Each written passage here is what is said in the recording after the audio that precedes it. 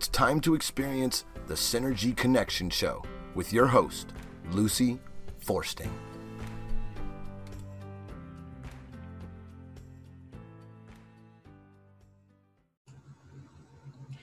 Good morning, everyone. Welcome to the Synergy Connection Show, where we can connect the dots between our physical, emotional, mental, and spiritual selves. And you know, if 2020 taught us nothing more, I think it taught us the importance of staying physically healthy, keeping our immune system strong, and our inflammation level low. And what amazes me is that physicians are not explaining this very well to most of their patients. You know, that we're hearing an awful lot about make sure you take a vaccine, whichever one you want. And of course, Johnson & Johnson right now is sidelined, as well as AstraZeneca's. So you have two to choose from. And I'm not telling people not to take the vaccine. I think if you need to take it, you need to take it. But beyond that, you need to look at how are you going to stay healthy for the rest of your life, because there's going to be other things coming down the road, and it's not going to be just COVID. So please, the next time you go for your physical, ask for a vitamin D as in dog test to see what your immune system looks like. You want that number to be above 70. Don't let them tell you that it should just be in a range. You really do need it 70 and above to fight off viruses or anything else. And you want a C-reactive protein test, which measures your inflammation. And you want that number to be a 1 or less. Fortunately, I use the products of one of the companies that is actually sponsoring the show, and it's called Boomers Forever Young. There's a link to it on my website. If you go to www.synergyconnectionradio.com, it's there, and you can get free consultations. You can look at their blogs. You can look at, they have a podcast now. You can look at their testimonies. But for goodness sakes, you know, take responsibility for your health. You need to know about inflammation. You need to know about your immune system. And you need to understand that this is our responsibility as individuals to stay healthy. So that's the physical end of it. Because you know what? If you don't have the physical part of it going for you, it's really hard to connect those dots to the spiritual end of it, the intellectual end of it, and the emotional end of it, because you just don't have the energy. And we are 50 trillion vibrational frequency cells in a physical body. And so we want to make sure that we keep those cells as healthy as we possibly can. All righty. I have back with me a guest, the topic I am so excited about. We are going to be talking about communication with the afterlife. And the person that is with me again is Candace Talmadge, and she's an inner shift specialist. And I'm going to let her tell you what that is in a couple minutes. She's been a professional writer since 1976. She's done syndicated political. Boy, I bet you would have loved to have been writing politically these last couple of years. If you weren't, I don't think you were, but goodness gracious, what a lot of stuff to write about for the last probably at least 5 years. You've written full-time or freelance for major print and online media, and you take your clients to meet their guides. How fun is that? To be able to actually take somebody and kind of hand them over to their guide. Now, I believe my guides are with me all the time, and I just have a huge frequency of orbs around me constantly these days. So I'm guessing that, you know, they're providing support. Maybe you can fill me in on that. So let's start by saying that I would love, you know, to know how you actually do this inner shift specialization. That just sounds so fascinating to me. So what does that mean? Well, first, Lucy, thank you for inviting me back to your show. I greatly enjoyed our discussion last time, and I'm hoping we'll have the same good discussion this time. Oh, I'm sure we will. When you talk about inner shift, or when I talk about inner shift, what I'm really talking about is changing your inner emotional landscape, I believe that your consciousness is sort of like an inner ecosystem. And people mistakenly believe that emotions are what gum up the works, and that somehow if we just didn't run around and have emotions, everybody would be much better off. But that's misunderstanding the role of emotions. Okay. We live out of our hearts. In a battle between the mind and the heart is going to win every time. And that's because in our hearts, and there literally is a space in our consciousness where all of self meets, and it's in the heart. I mean, Gary Zukav wrote an interesting book called The Seat of the Soul, which theorized that the brain is the seat of the soul. Not so. The heart is the seat of the soul, because that's where all of self meets, or at least wants to meet. In that heart chakra, and everybody has a garden there. And the only thing that really pollutes consciousness and gums up the works is self-judgment. So when my clients have an inner shift, it's because they have become aware of a self-judgment, examined it, made a new decision, let it go, and taken back their power. And that literally shifts your world a great deal. You don't need to do anything else. If you just do that, it starts a huge process of greater self-awareness and healing at every level of self. So that's what I mean by inner shift. You shift your awareness by releasing self-judgment, reclaiming, because when you judge against yourself, you throw out a bit of your energy field or your power, or however you want to call it. And you can't use it, but you need it. And usually you judge yourself in relationship with another soul, and you take on some of their energy and they take off some of your energy. So what I do as a Sunon therapist is help people untangle their energies and take back their energy, give back the energy to the souls they have had issues with, and become more at peace with themselves. And the really neat thing, Lucy, is that this can happen even if the people with whom you have issues are not in a physical body. They're quote unquote dead.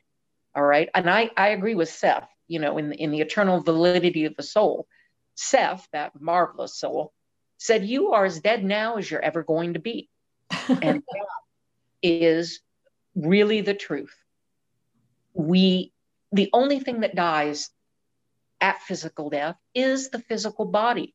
Your mental, emotional, and spiritual awareness are eternal. They are an energy field that goes on. You go into a different dimension or a different plane. I mean, use whatever word makes sense to you. I'm not going to argue with it. You just simply go somewhere where your physical body is no longer. All right.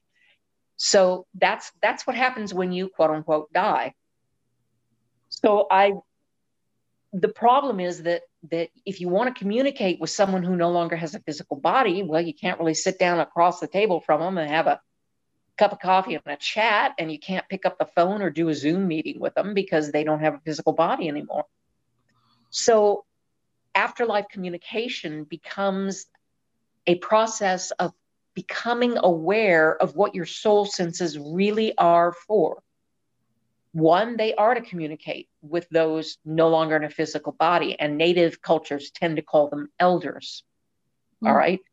That's really what they're talking about. Not just the physical elders in physical bodies, but the ones who have passed on. Those elders too. A vast reservoir of wisdom and life experience, even though they're no longer in a physical body. So your soul senses are for doing that, and therefore communicating within you to your deeper regions. I think it's kind of a waste of time to try to use your soul senses or psychic senses or intuition or whatever, again, whatever label you like. I'm not really stuck on it. I call them soul senses because that's how I think of them.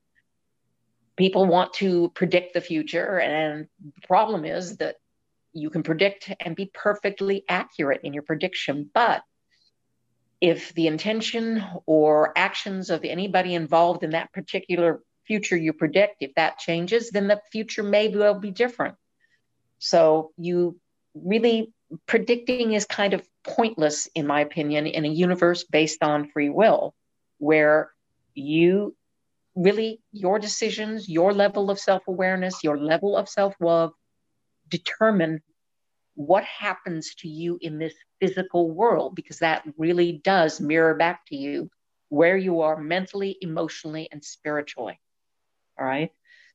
So you want to, and if you were talking about what 2020 has taught us. Well, to me, the whole tragedy of the pandemic is that a lot of people lost loved ones, their physical bodies died, and they had no way to say goodbye because they weren't there. And it was just very quick, very brutal, very abrupt. And there is unfinished emotional business. And very often, communicating with those people, those souls, even though they're no longer in physical bodies, is a healthy thing to do, because you want very much just simply to say goodbye. I love you. I'm sorry. Whatever you want to say. That is the perfect reason for using, communicating with what I call the other side, or souls not in physical body. So what is the typical reaction when you introduce somebody to their guide, or to maybe not a guide, even maybe it's a loved one that wants to communicate with them? How does that kind of work for most people? Well, what we do, the approach that we take, and again, there are many approaches to doing this. All right. Dr. Raymond Moody, who's very well known in the afterlife circles, best-selling author, advocates something called the psychomantium. And that's a way for you to get in touch with souls on the other side. You can go to a medium, and that's another way. And I think that people go to mediums because what they don't trust, see, the whole irony is that those soul senses, your intuitive side, we are conditioned and programmed not to trust it, because it is not logical. And apparently, if it's not logical, then it's not valid, which is, of course, is nonsense, because there's a place for logic. Believe me, I want someone who's very left-brained if she's designing a bridge that I'm going to drive my car across. But there are things the left brain cannot do. One of those is healing at every level of our being, physical, mental, emotional, and spiritual. That we need the soul senses for. And it's those soul senses that we use to connect with the other side. So what Jana and I did, Jana was my spouse until she died last year. And what Jana and I did was something that we called the healing circle. And it's literally a small group of people, 4 or 6 people, maybe, and it includes a person who needs to contact someone who's no longer in body. And the reaction and what we do, our process literally enables people to get in touch with their own intuition, get information about this soul for themselves with the help and support of a small group of people who are going through the same healing circle experience. And what this does, I kind of like to borrow from Mark Twain.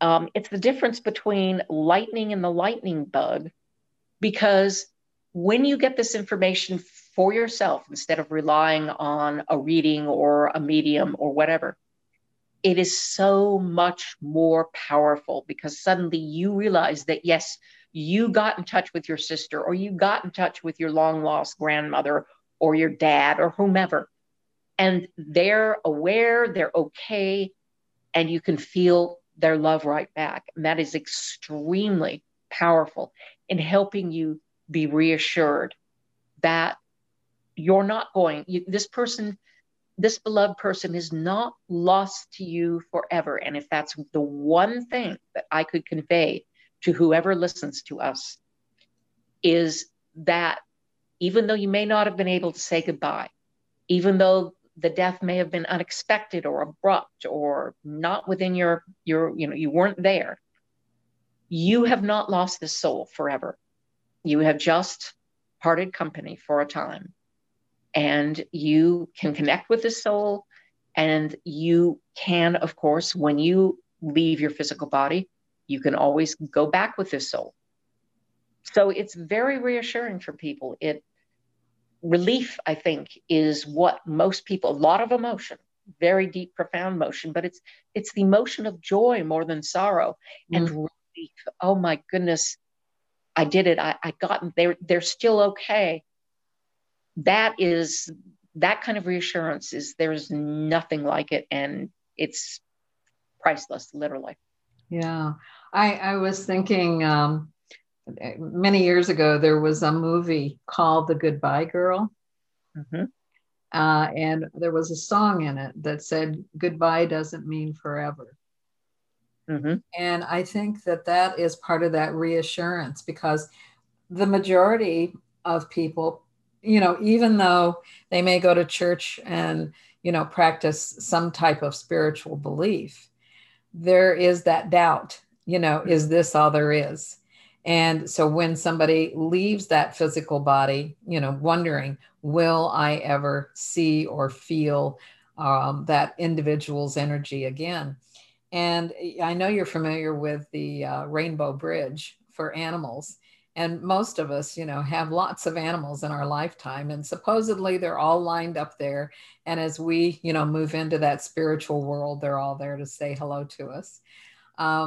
But we don't have that same understanding, I don't think, of humans, that they'll all be there and we'll recognize their energy. It's not like, oh, you look like you did when you were 20, or gee, you look like you're 5 years old, but it'll be their energy that we recognize immediately. Is that the way you understand it? That's very close. Yes. You might see or feel, but yes, it will be the energy, because it'll be familiar. That's how, when we meet somebody, and we just have this, I know you from somewhere. What you're really reacting to is on an unconscious or soul level, you are recognizing an energy vibration that you are familiar with. And that's basically what that is all about. Because we come back and we hook up with people in various phases of our lives, and we've had go rounds with them before. All right. So, and they come support us at various phases, or we have developed a lifelong relationship with them, because most of us are smart enough to know that this physical dimension is challenging, to say the least. And if we can be in the company of souls who have supported us in the past, it makes things just a little bit easier. Yeah, I will share with you. I had a past life reading done at the end of 2020, and I had never had one done before. So I had no idea what to expect. And it was so real because, there was like a little bbit of a countdown, and then boom, it was like, okay, where are you? And it felt like I was in, a place like Maine. It was north and it was east. I knew that. It turns out it was what is now Nova Scotia. And the village that I was in, I could see it very clearly. And I had to really do some research to find the kind of structures, because in just the historical books, it wasn't showing me. And then I did find it and I went, oh, that's it. I could see the window was very recessed. It was, like a small stone cottage. And I was a Viking. I was a Viking wife. But what was really interesting is whatever we are, I guess, in this lifetime, we have been in many different lifetimes. And I was a healer then. So, and I'm a healer now. I can heal energetically. And I can heal, on an emotional level as a psychotherapist.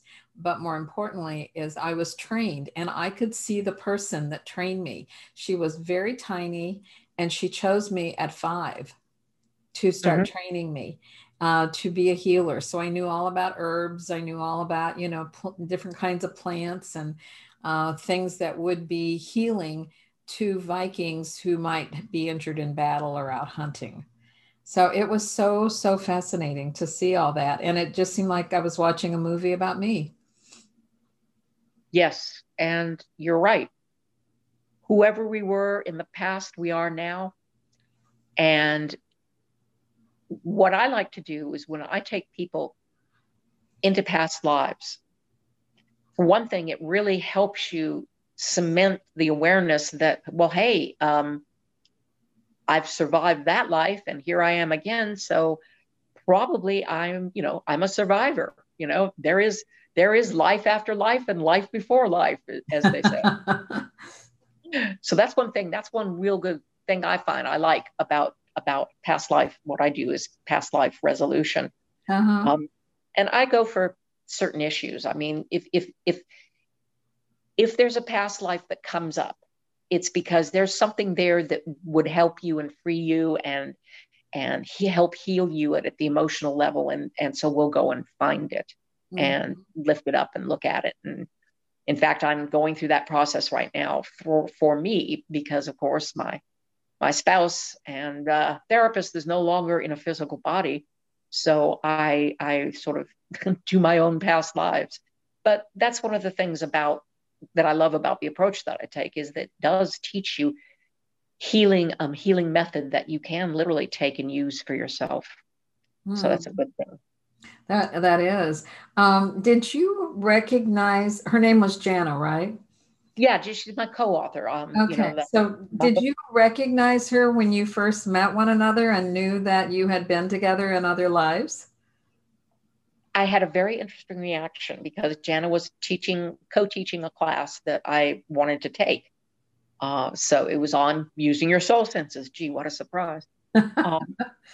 So I had talked to her on the phone, but when I finally got to where she and her partner, at the time, her co-teacher were going to do the class, the first thing I did, I looked at her and said, wow, she is a lot like Judith. Now, Judith is one of the characters in the fiction series that I have written. And yeah, turns out Jana was Judith, because that fiction series is based on several of my past lives and the past lives of friends and family. So yeah, turns out I met Judith again in this lifetime. And it was it was the most important relationship I've had in this particular lifetime. And we have had many, many relationships in many lives over thousands and thousands of years. That is really, really fascinating. So tell the story. I don't know whether this is a good time, but tell the story of how you sort of encountered her energy recently as she came back to visit. Well, it was back in July of 2020. I was fortunate in the sense that when Jana died, she died here at home, and I could say literally goodbye to her. All right. I was lucky. A lot of people with COVID did not have that. And I know how much that hurts. So you want to say goodbye. So that was on a Friday night, and Jana was always a night owl. So she zipped out at just shy of midnight. Huh. And that over that weekend, and then the following Monday, literally 3 days later, it was late at night. I was brushing my teeth upstairs, and I heard the front door open and close. And it was locked, I'm sure. Yes, it was locked. It was night. I was going to bed. So I finished brushing my teeth, and I went, I think I better go check. But I knew what had happened. But I thought, okay, I'll go check. So I went downstairs. Nope, nobody's downstairs. Nobody's in the garage. Door is still locked. But Jana came back. She came back. And she has come to me at least twice in dreams. When we used to, it's funny about that. We used to do the healing circle this is back in the 80s. We would do the healing circle. And the people who were happy and emotional and saying, thank you so much. And then they go, well, what am I going to say to my family? Because this, all this woo-woo stuff. And Jana said, just tell your whatever, your family that they came to you in a dream, So that was what we told them if they felt awkward about saying, yeah, I contacted the dead,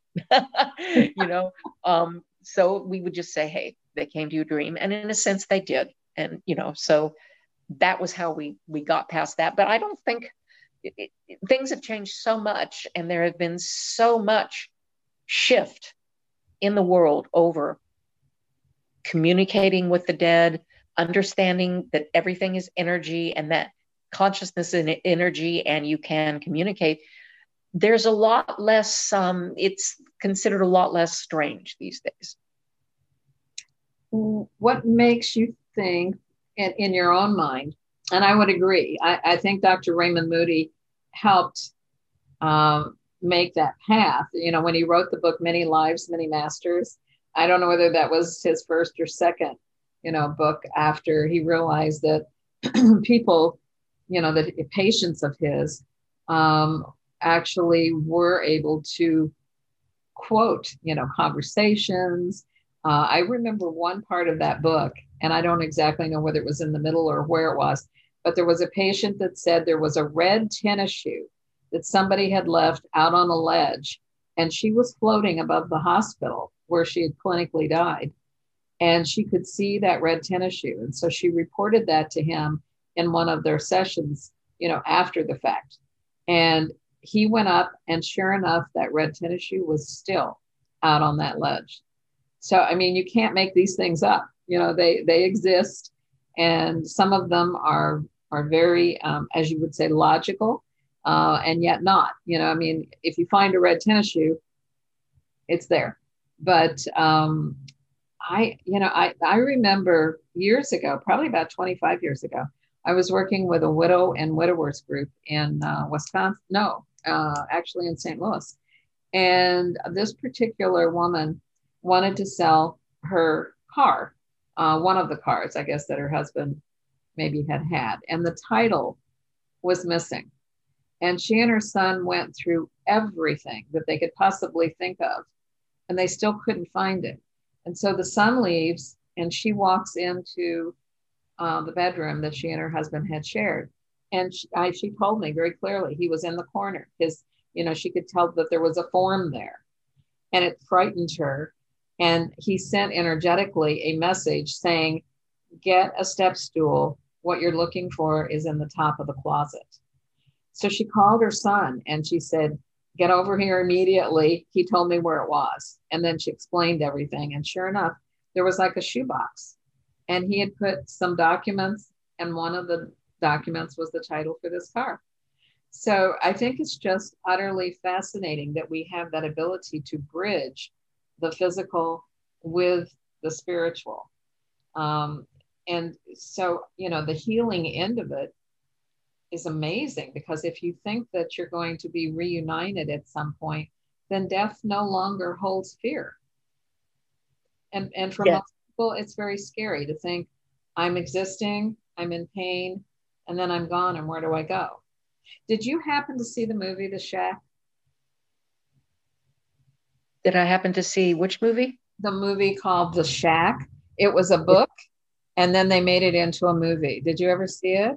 No, I have never seen that. Oh my gosh. Well, I would encourage you to find the book, order it maybe just online or something. And if you can, I'm just trying to think how you would find the movie. It might be on demand, or maybe you could, go on Amazon and order it as a DVD if you have a DVD player. I'm not sure. It's several years old now. I'm going to say that it's probably about, I don't know, maybe 10 years old. So you don't know the story behind it. This is so cool. A husband and wife, she was a nurse. He was a writer, at least on a part-time basis, kind of handyman, but he was a very, very good writer. And so every, around Thanksgiving, he would write something for his family for Christmas. And most of the time it would be like 35, 40 page short story, right? And he hadn't gotten around to it. And it was now Thanksgiving, and his wife kind of gave him a kick in the butt and said, "Hey, you need to write this, our Christmas gift." So he goes in a couple of days later, and, you probably do this, I do this, but when I write, the story's already there. I just am in front of the keyboard, and it comes out, and it's like I'm downloading it. Mm-hmm. And then you make corrections, here and there, but the story is there. So that's what happened to him. He ended up writing, instead of 35 or 40 pages, it was like 250 pages. And what happened next was everybody loved it at Christmas time, shared it with friends and family of theirs. And there were orders that started coming in. And, because it was like a book.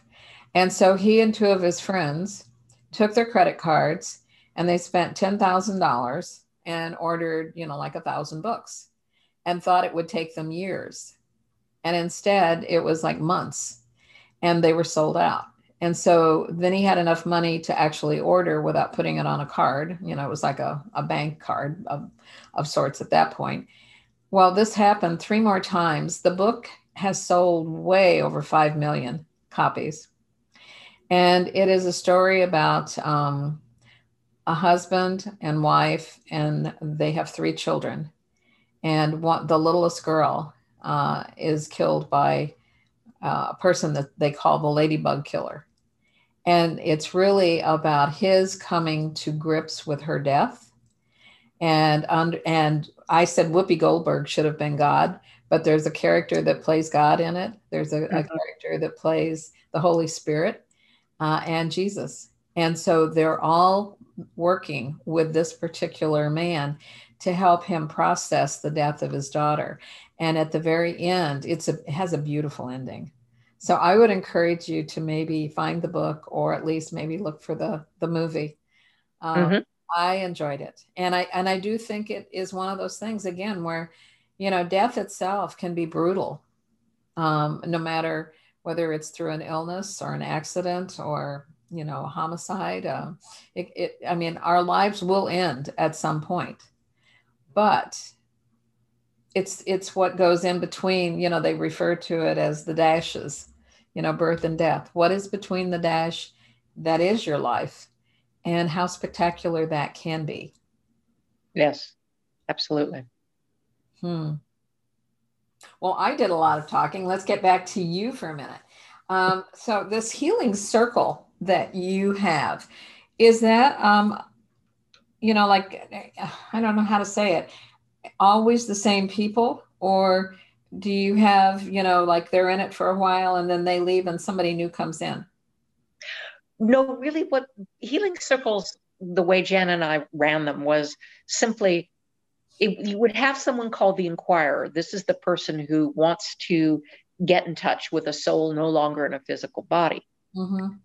And how we usually had that was, it would really, sometimes we would invite clients or students to sit in on one, and we would also allow the inquirer to bring a best friend, or a trusted relative, because that would make the inquirer more comfortable. And again, it's not a big group, 4 to 6, possibly 8, but you don't want a lot of people when you do a healing circle, because if you have a lot of people, more than about 6 or 7, then everybody waits for somebody else to get the information and nobody talks.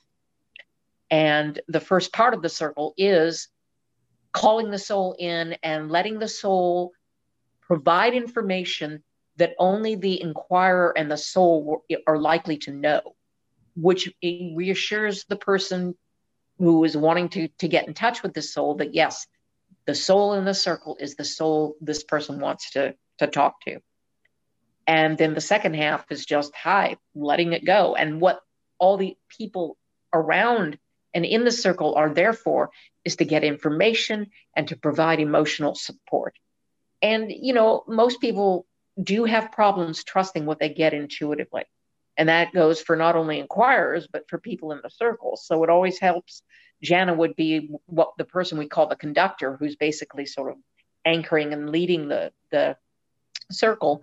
And I would be in there getting any information and verbalizing it. So that would pump the flow and more information would come. And it, like I said, it's always very emotional. And when the inquirer realizes, yes, this soul is here, and now she or he can say anything that he or she needs to, boy, that's a load off. It really is a relief. And we go for it. And nobody, everybody, everybody cries because it's just emotional, it's wonderful, and it's a celebration, really, that life goes on, even if in a different way, and that there are no forever partings of loved ones. And that is something to, like I said, it's something to celebrate. Oh, I would think so. Absolutely. Have you had a healing circle with you and Jana?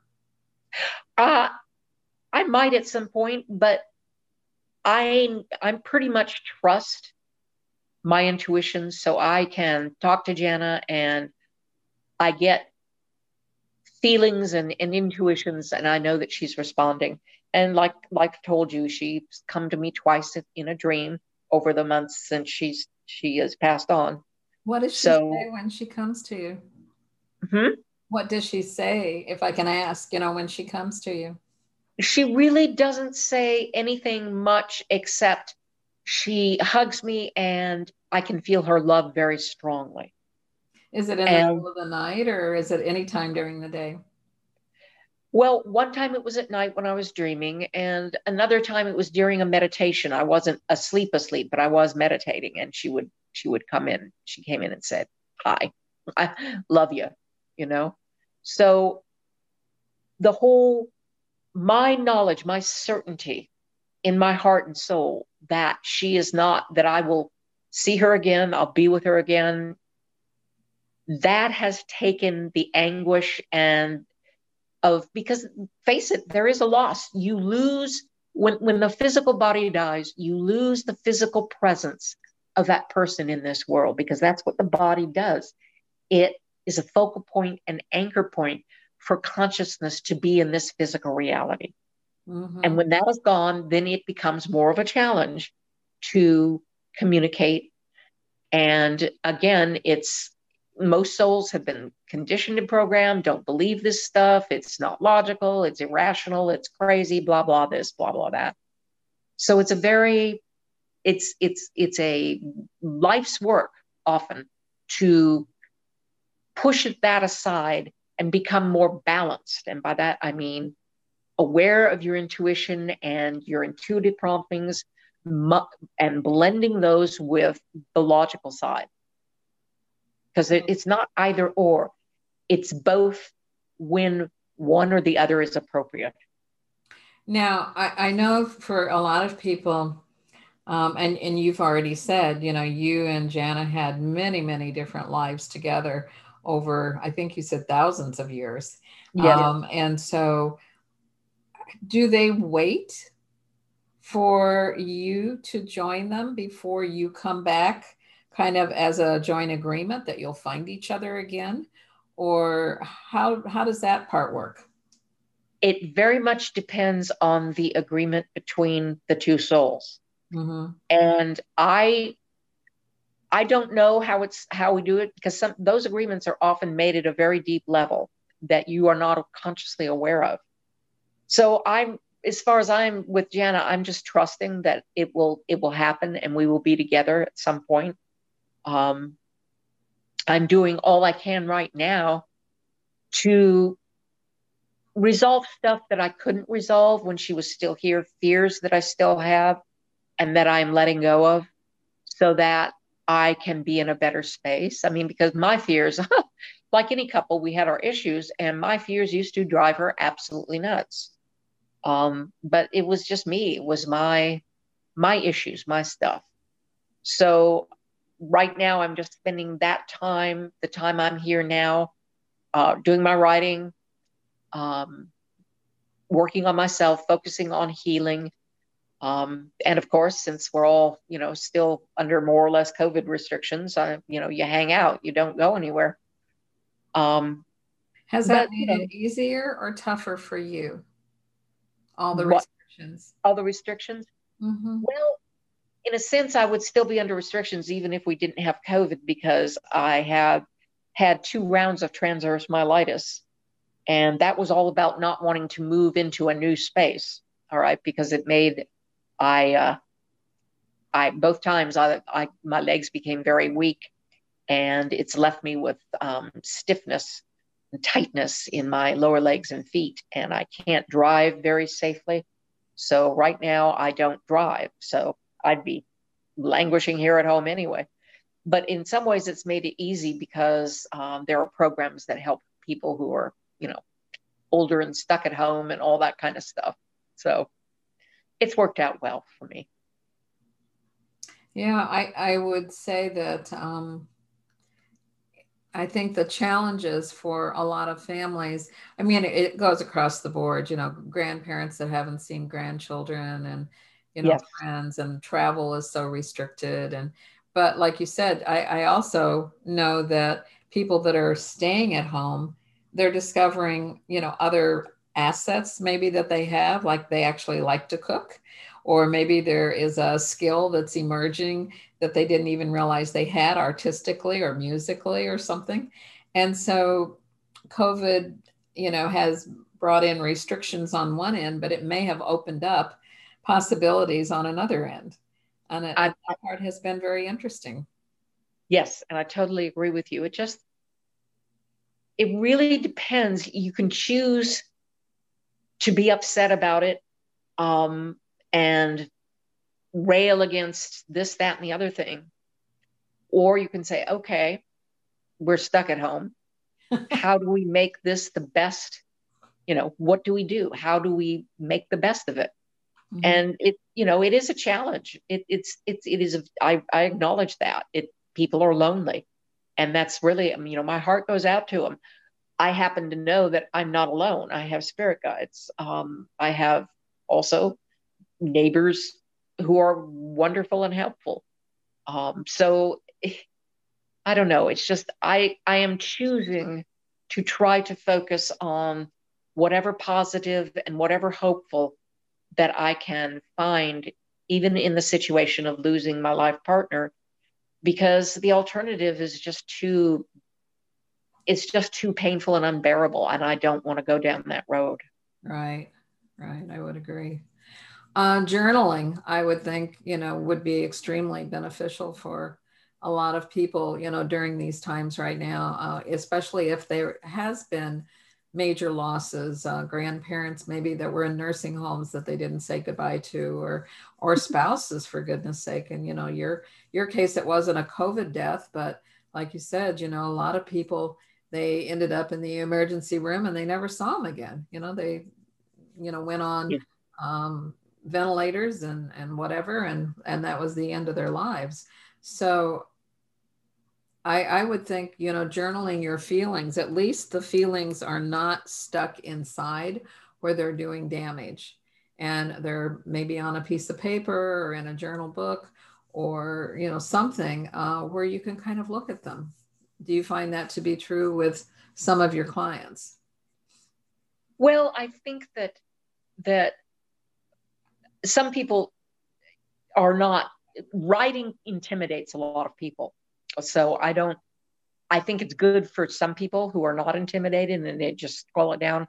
So I just tell people, do whatever feels right for you. Even if you just have to go out and take a walk by yourself, or excuse me, or write something in a book, or, bake a cake, like you said, whatever helps you feel good about where you are and gives you hope. Right. That's what I think you should focus on.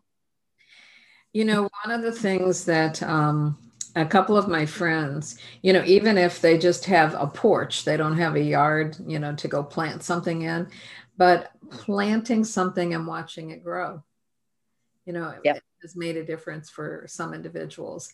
I started some things from seed. One of them is referred to as a purple moonflower. I don't know whether you've ever seen them or not, but they're in the Doctura family. And so from what I understand, they have medicinal purposes, but you have to handle that part with care. But it is the most exotic looking bloom. And it starts out, honest to goodness, it looks like a little blade of grass. You could never in a million years believe that from that tiny little blade of grass, this big, beautiful plant would come.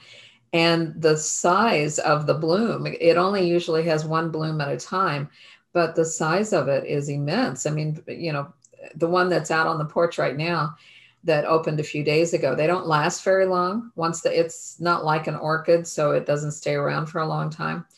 But I think from the base of it, it's probably about 3 inches long at least. And it's purple and cream color when they open up. It's a stunning bloom. And so, maybe trying a little gardening or start an herb garden, or maybe start, just anything that requires care and gets you outside of yourself. When Jana died, I inherited the 2 tillandsia plants that my nephew gave her for her birthday back in 2018.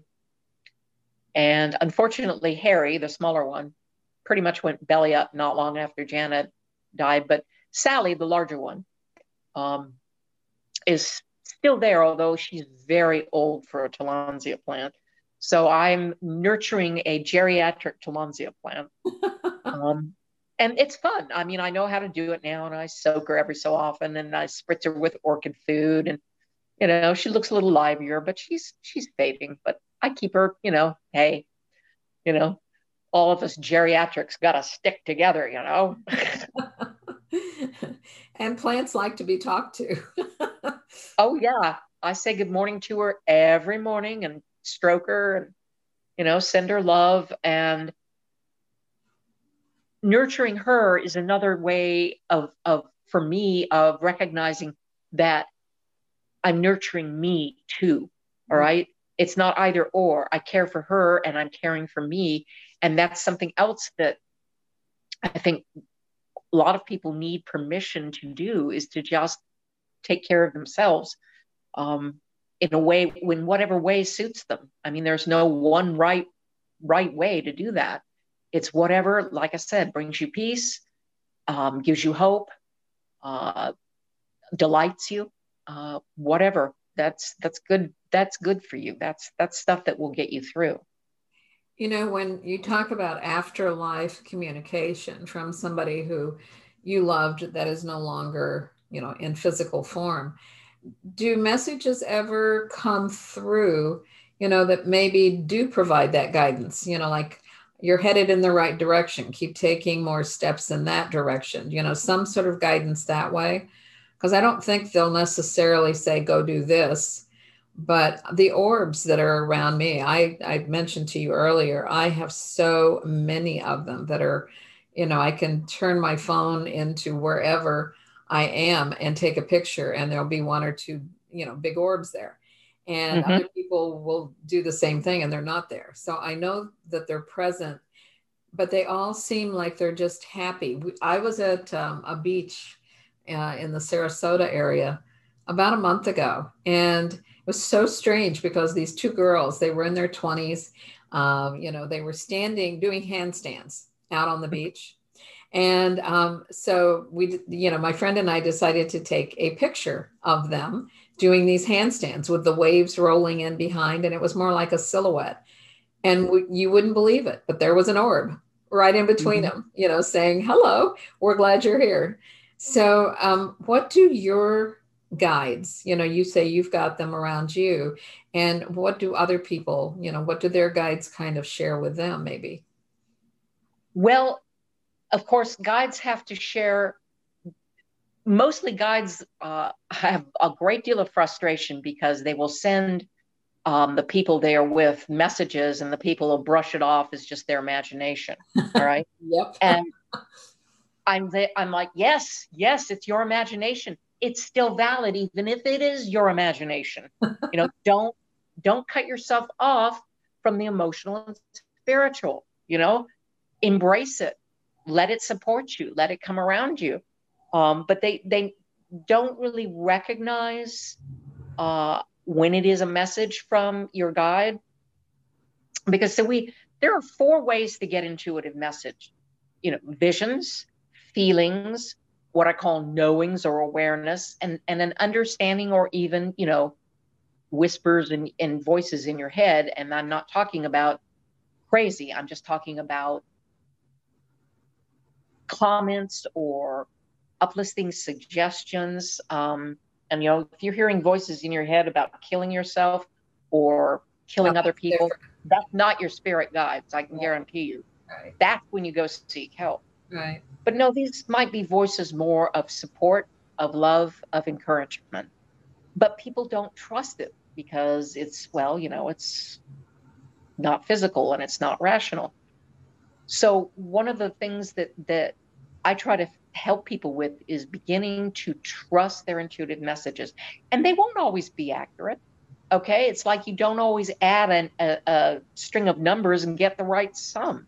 It doesn't mean math is no good. It means you made a mistake. You're human. Congratulations. Okay. All right.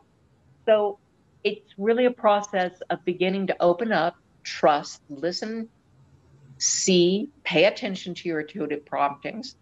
And everybody has two stronger channels and two weaker channels. And I can guarantee you, you are getting intuitive information constantly through your stronger channels. And you think, oh, that's just the way I think. That's normal. Well, for you, it's normal. So sometimes when guides are really desperate, they'll go through your weaker channels and then you'll pay up because you're used to seeing things and suddenly this knowing pops into your head. Or you're used to that knowing and suddenly you see something because it's not your strongest channel of intuitive communication. So your guides are always constantly with you, always trying to encourage you, even if you are not consciously aware of it or you're vaguely aware of it, but don't quite know what to do with it. My suggestion is stop, pay attention to it, and be open. Yeah, I think that's what's happened over the last year for me. Because I tended to be a little more factual. I've always been highly, highly intuitive. But, if I couldn't figure out the reason, then I kind of, backed up and said, well, it might not be that accurate. But I think I shared with you, maybe in the first show we did together, that when my husband was in ICU, I got a very clear message, as a healer, to put my right hand on the top of his head, my left hand on his heart.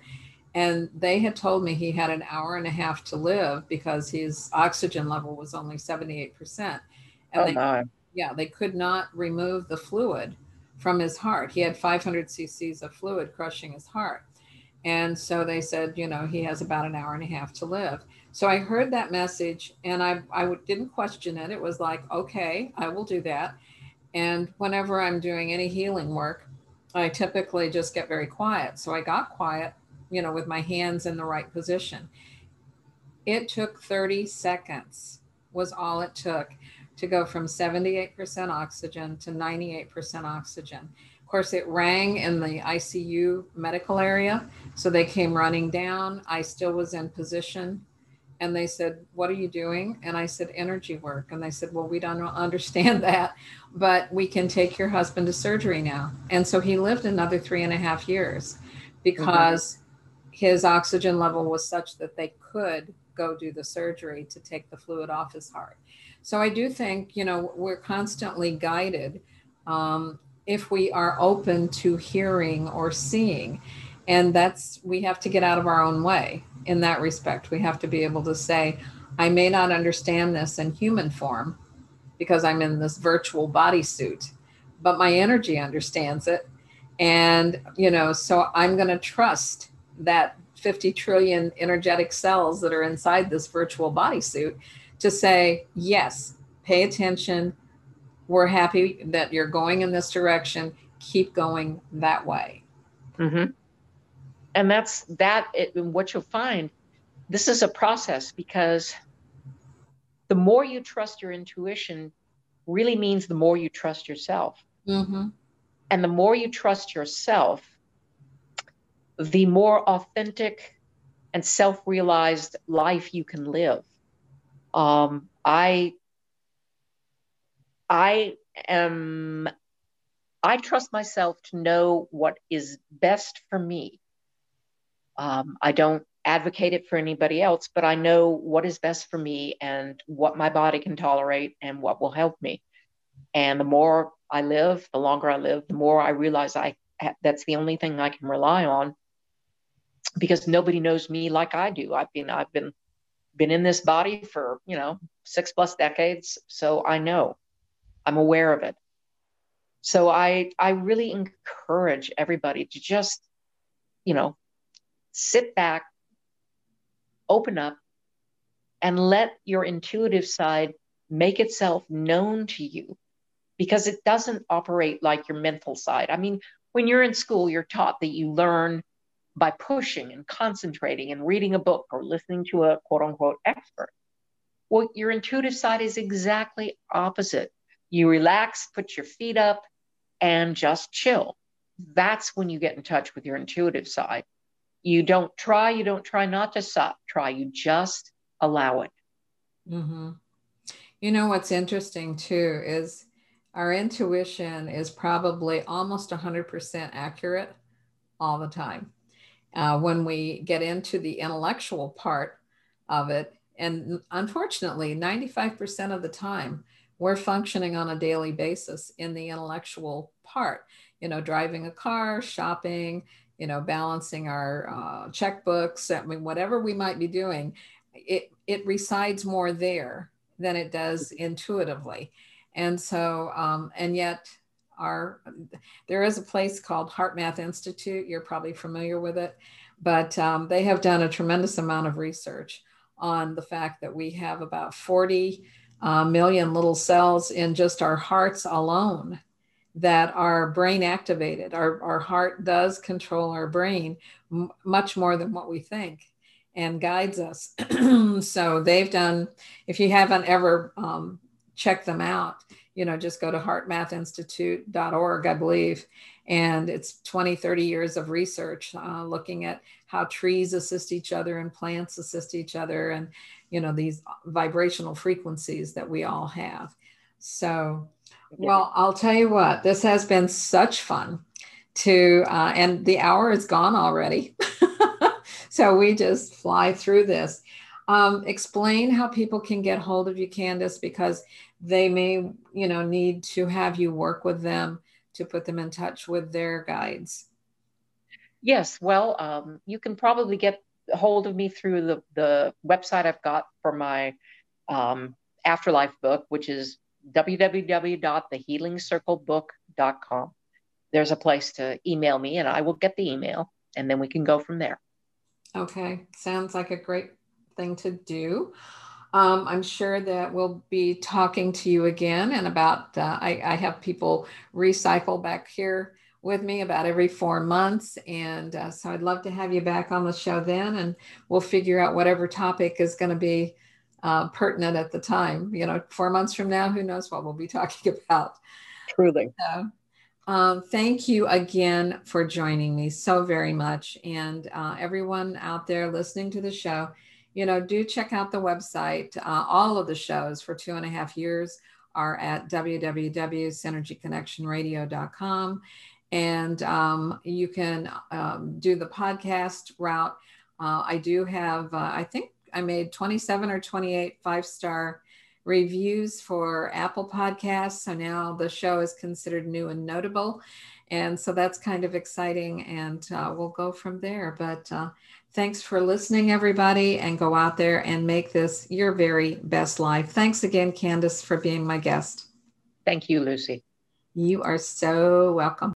Boomers Forever Young is really making a name for themselves as an exciting nutritional company with products that really work. People from all over the country are starting to take notice. Their whole person approach to health and wellness, combined with their unique array of powerful natural health products, are setting them apart from all the other companies in the nutrition industry. Their customers love the one-on-one free consultations and the results they experience. Sound a little too good to be true? Then go online to boomerboost.com today and sign up for a free consultation with a product specialist, or just give us a call at 1-800-861-4609. Again, that's boomerboost.com, or call 1-800-861-4609 to join the thousands already experiencing the benefits of Boomers Forever Young products.